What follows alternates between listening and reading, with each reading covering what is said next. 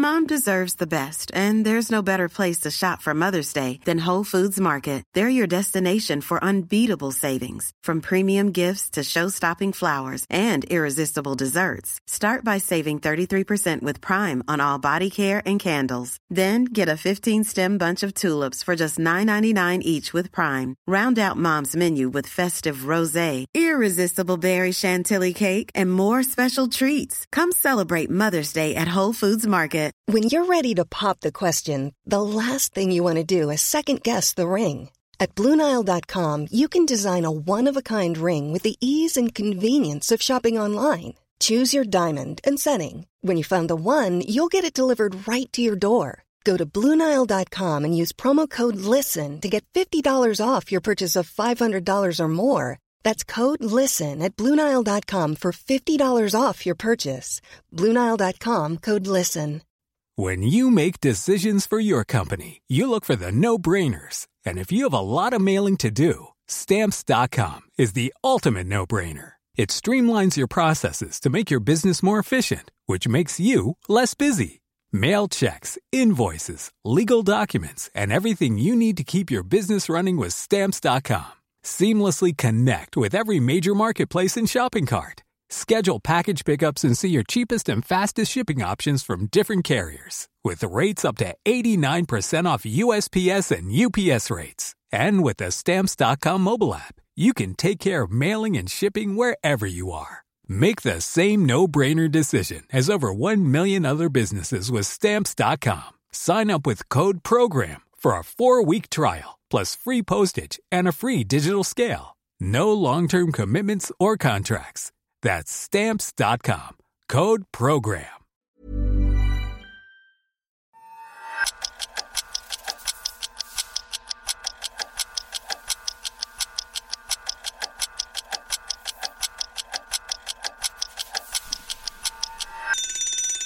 "15 minutes on the timer, and the subject is careers." I was having a conversation yesterday with a man called Daniel Gee.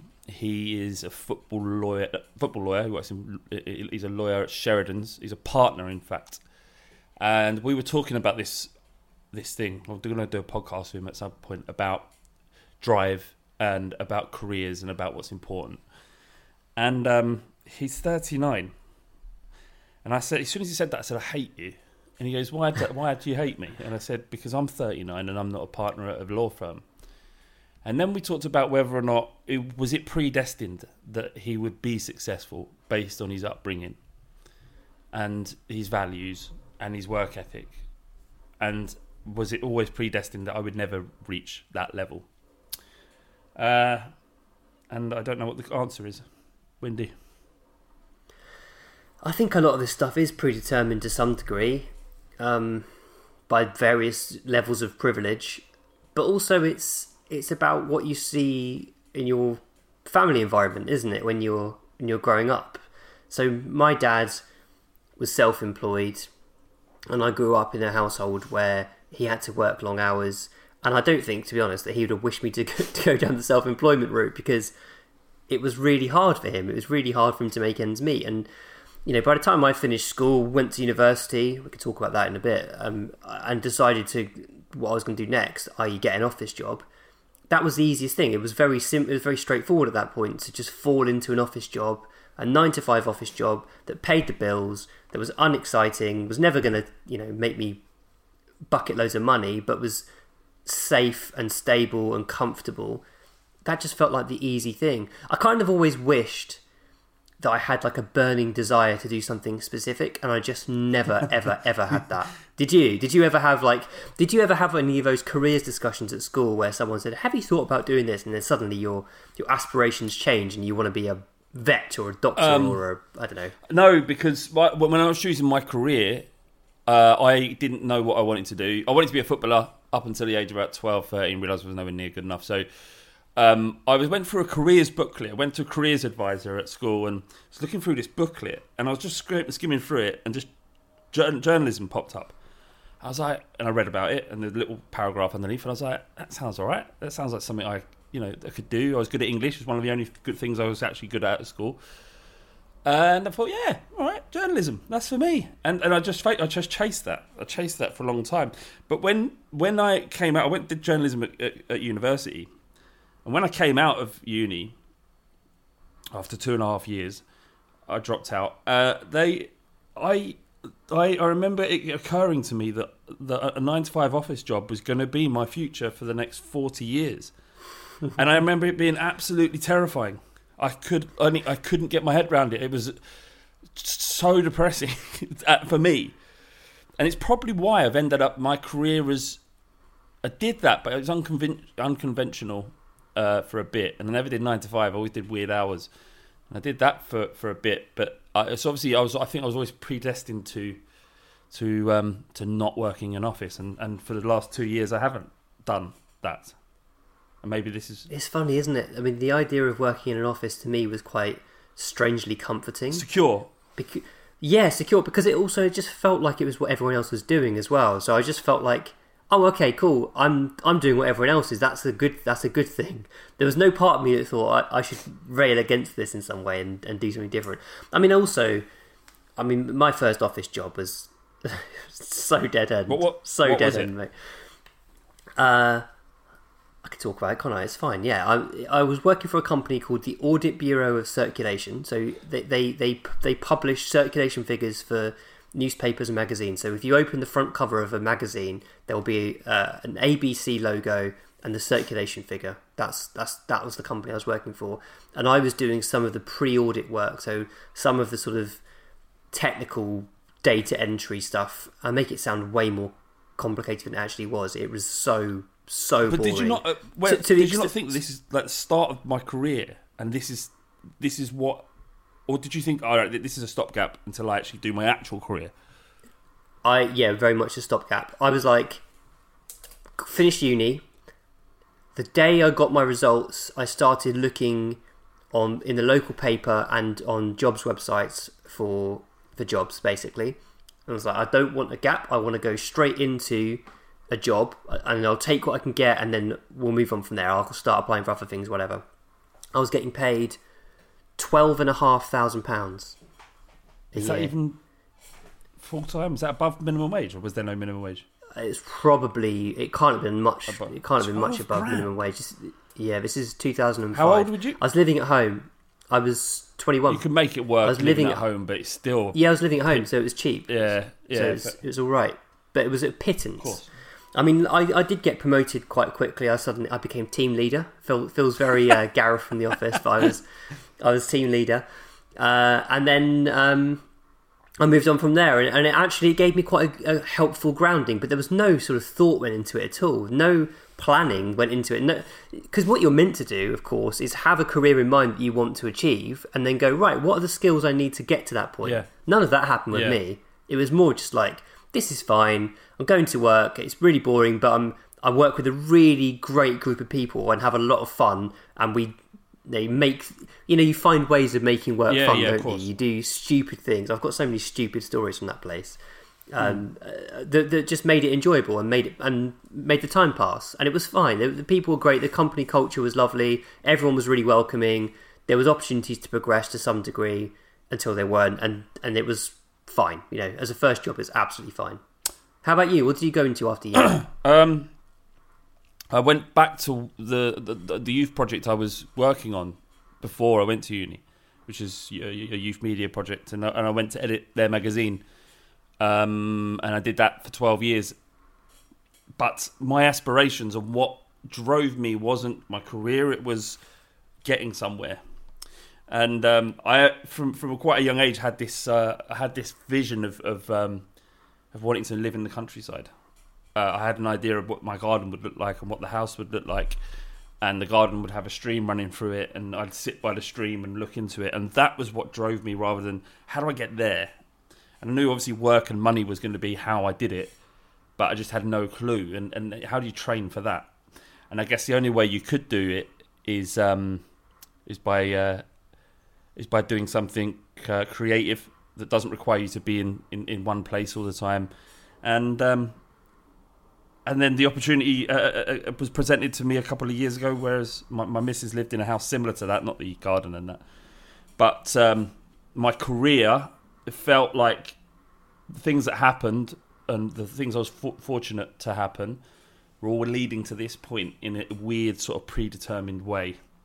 So while I was never going to be a partner at a law firm, I was going to get what I want by just by seeing the opportunities as they appeared in front of me. So what I mean by all that is, Mom deserves the best, and there's no better place to shop for Mother's Day than Whole Foods Market. They're your destination for unbeatable savings, from premium gifts to show-stopping flowers and irresistible desserts. Start by saving 33% with Prime on all body care and candles. Then get a 15-stem bunch of tulips for just $9.99 each with Prime. Round out Mom's menu with festive rosé, irresistible berry chantilly cake, and more special treats. Come celebrate Mother's Day at Whole Foods Market. Flexibility is great. That's why there's yoga. Flexibility for your insurance coverage is great too. That's why there's United Healthcare Insurance Plans. Underwritten by Golden Rule Insurance Company, United Healthcare Insurance Plans offer flexible, budget-friendly coverage for medical, vision, dental, and more. One of these plans may be right for you if you're, say, between jobs, coming off your parents' plan, turning a side hustle into a full hustle, or even missed open enrollment. Want more flexibility? Find out more about United Healthcare Insurance Plans at uh1.com. When you need mealtime inspiration, it's worth shopping Kroger, where you'll find over 30,000 mouth-watering choices that excite your inner foodie. And no matter what tasty choice you make, you'll enjoy our everyday low prices, plus extra ways to save, like digital coupons worth over $600 each week. You can also save up to $1 off per gallon at the pump with fuel points. More savings and more inspiring flavors make shopping Kroger worth it every time. Kroger, fresh for everyone. Fuel restrictions apply. I was working for Exposure, then started the Fighting Cock podcast just under 10 years ago, 9.5 years ago. That was just a hobby. It's just something to do, something fun to do with my mates. Met you lot, all become very close friends. And then at some point I realised that, wow, hang on a minute, this could be my out. This could be my next career move, where I can work for myself, I can escape, I can do this anywhere. And then it clicked. I met my missus. She lived in this place. Sorry if you can hear my cat in the background. Lived in this place, and I was like, right, okay. So this has happened. I have this job in London for Ball Street, football media job. I'm picking up loads of business skills there.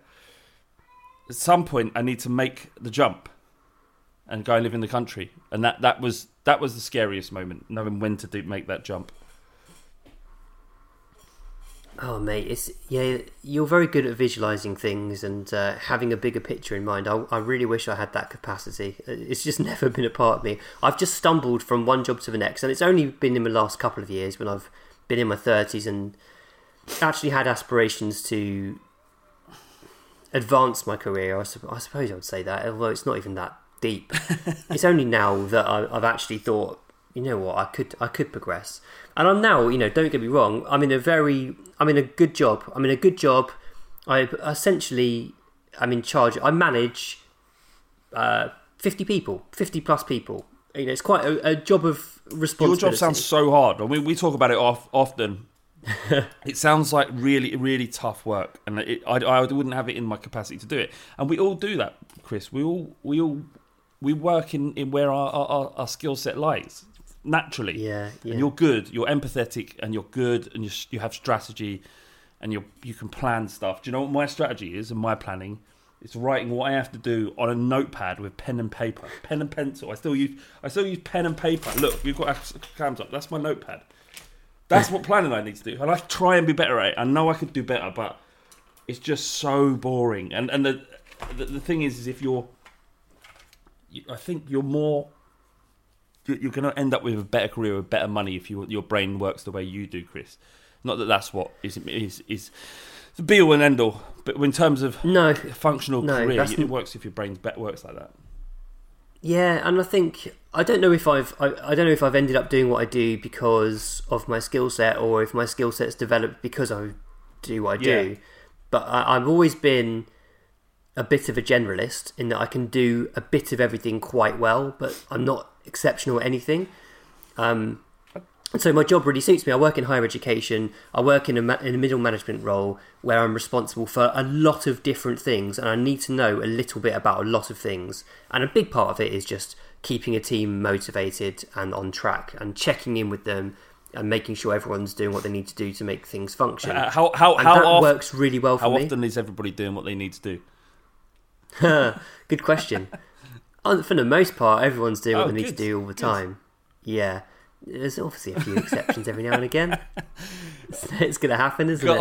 I used to walk through don't my get me work wrong. and just, I love in my my head job. just going, you're shit. You are so shit. You're making my life worse. I do that a lot. Sorry, go on. No, I feel very lucky in that I do now do a job that I really, really, really enjoy. It's very draining. It can be exhausting. I just had a 2-week break, actually, and it's been really nice to step away from it and have some time to refresh. But I do ultimately really love the nature of the work, the sector I work in, and most importantly, I think, the people I work with. I genuinely get on really well with the people I work with. There aren't many bad eggs in my organisation, I would say. Most people are very kind of, if not like-minded, then everyone's a decent human being and wants the best for the organisation and one another, and that is a really nice place to work. Where does your career go from here? How do you visualise the next 10 years, Windy? Well, that's it. If I was smart, if I was planning, I'd be a director next. That would be my next step. I would go up from manager to director, and to do that, there are certain skills that I would need to develop. What, like? I'm not Machiavelli enough to do that. I don't put myself first enough to prioritise learning those skills. It's just not in my nature to do that. I'm not driven in that way. That was quite a humble brag you gave yourself there, Windy. Which bit? I'm not. Is it? I'm not driven. No, I'm not. I don't know. I can't remember what you said. So it was like, yeah, I'm almost like too humble, if anything. Windy, you could do it. You just got to stick with it. I think the problem with lots of these things is that people, the higher up you go, the less jobs there are, and people don't leave them. So you do have to be somewhat Machiavellian to rise up the ladder and use tools outside the means of your everyday job, because I think also in careers I've found is you get pigeonholed. You get people people forget what you're capable of if you don't show them, and so they're happy to just leave you in a role because actually moving you on is more difficult than not moving you on. And that is such a good point. That's something I've been thinking about a lot recently, is unlocking potential in other people and allowing people to show the other skills they have, not forgetting their hobbies outside of work, which also give people a more rounded skill set or a different skill set. If you don't see the potential in people, then someone else will, and you'll lose them. And I think it's many places I've worked. Sorry, in the 3 places I've worked, I've seen many instances where people don't feel valued, and they move on. And my partner's, like, just to round that off on that, is she's incredibly talented, and I think she is better than her position, and I don't think the company she works for sees that, so she has to force it, and she's doing some stuff actually so fair play to her, but it's hard to do. And like you say, if you don't see the potential in people, someone else will, and you'll lose them. I sometimes feel like people haven't seen the potential in me early enough, and it's not a very nice feeling when you don't feel valued or you don't feel appreciated. All right, if you don't see it, I'm going elsewhere. That's what I would think. Fuck yeah. I sit there and simmer and think I will prove to you that I can do it. That's why you earn the big bucks, Windy. And on that note, our 15 minutes are up.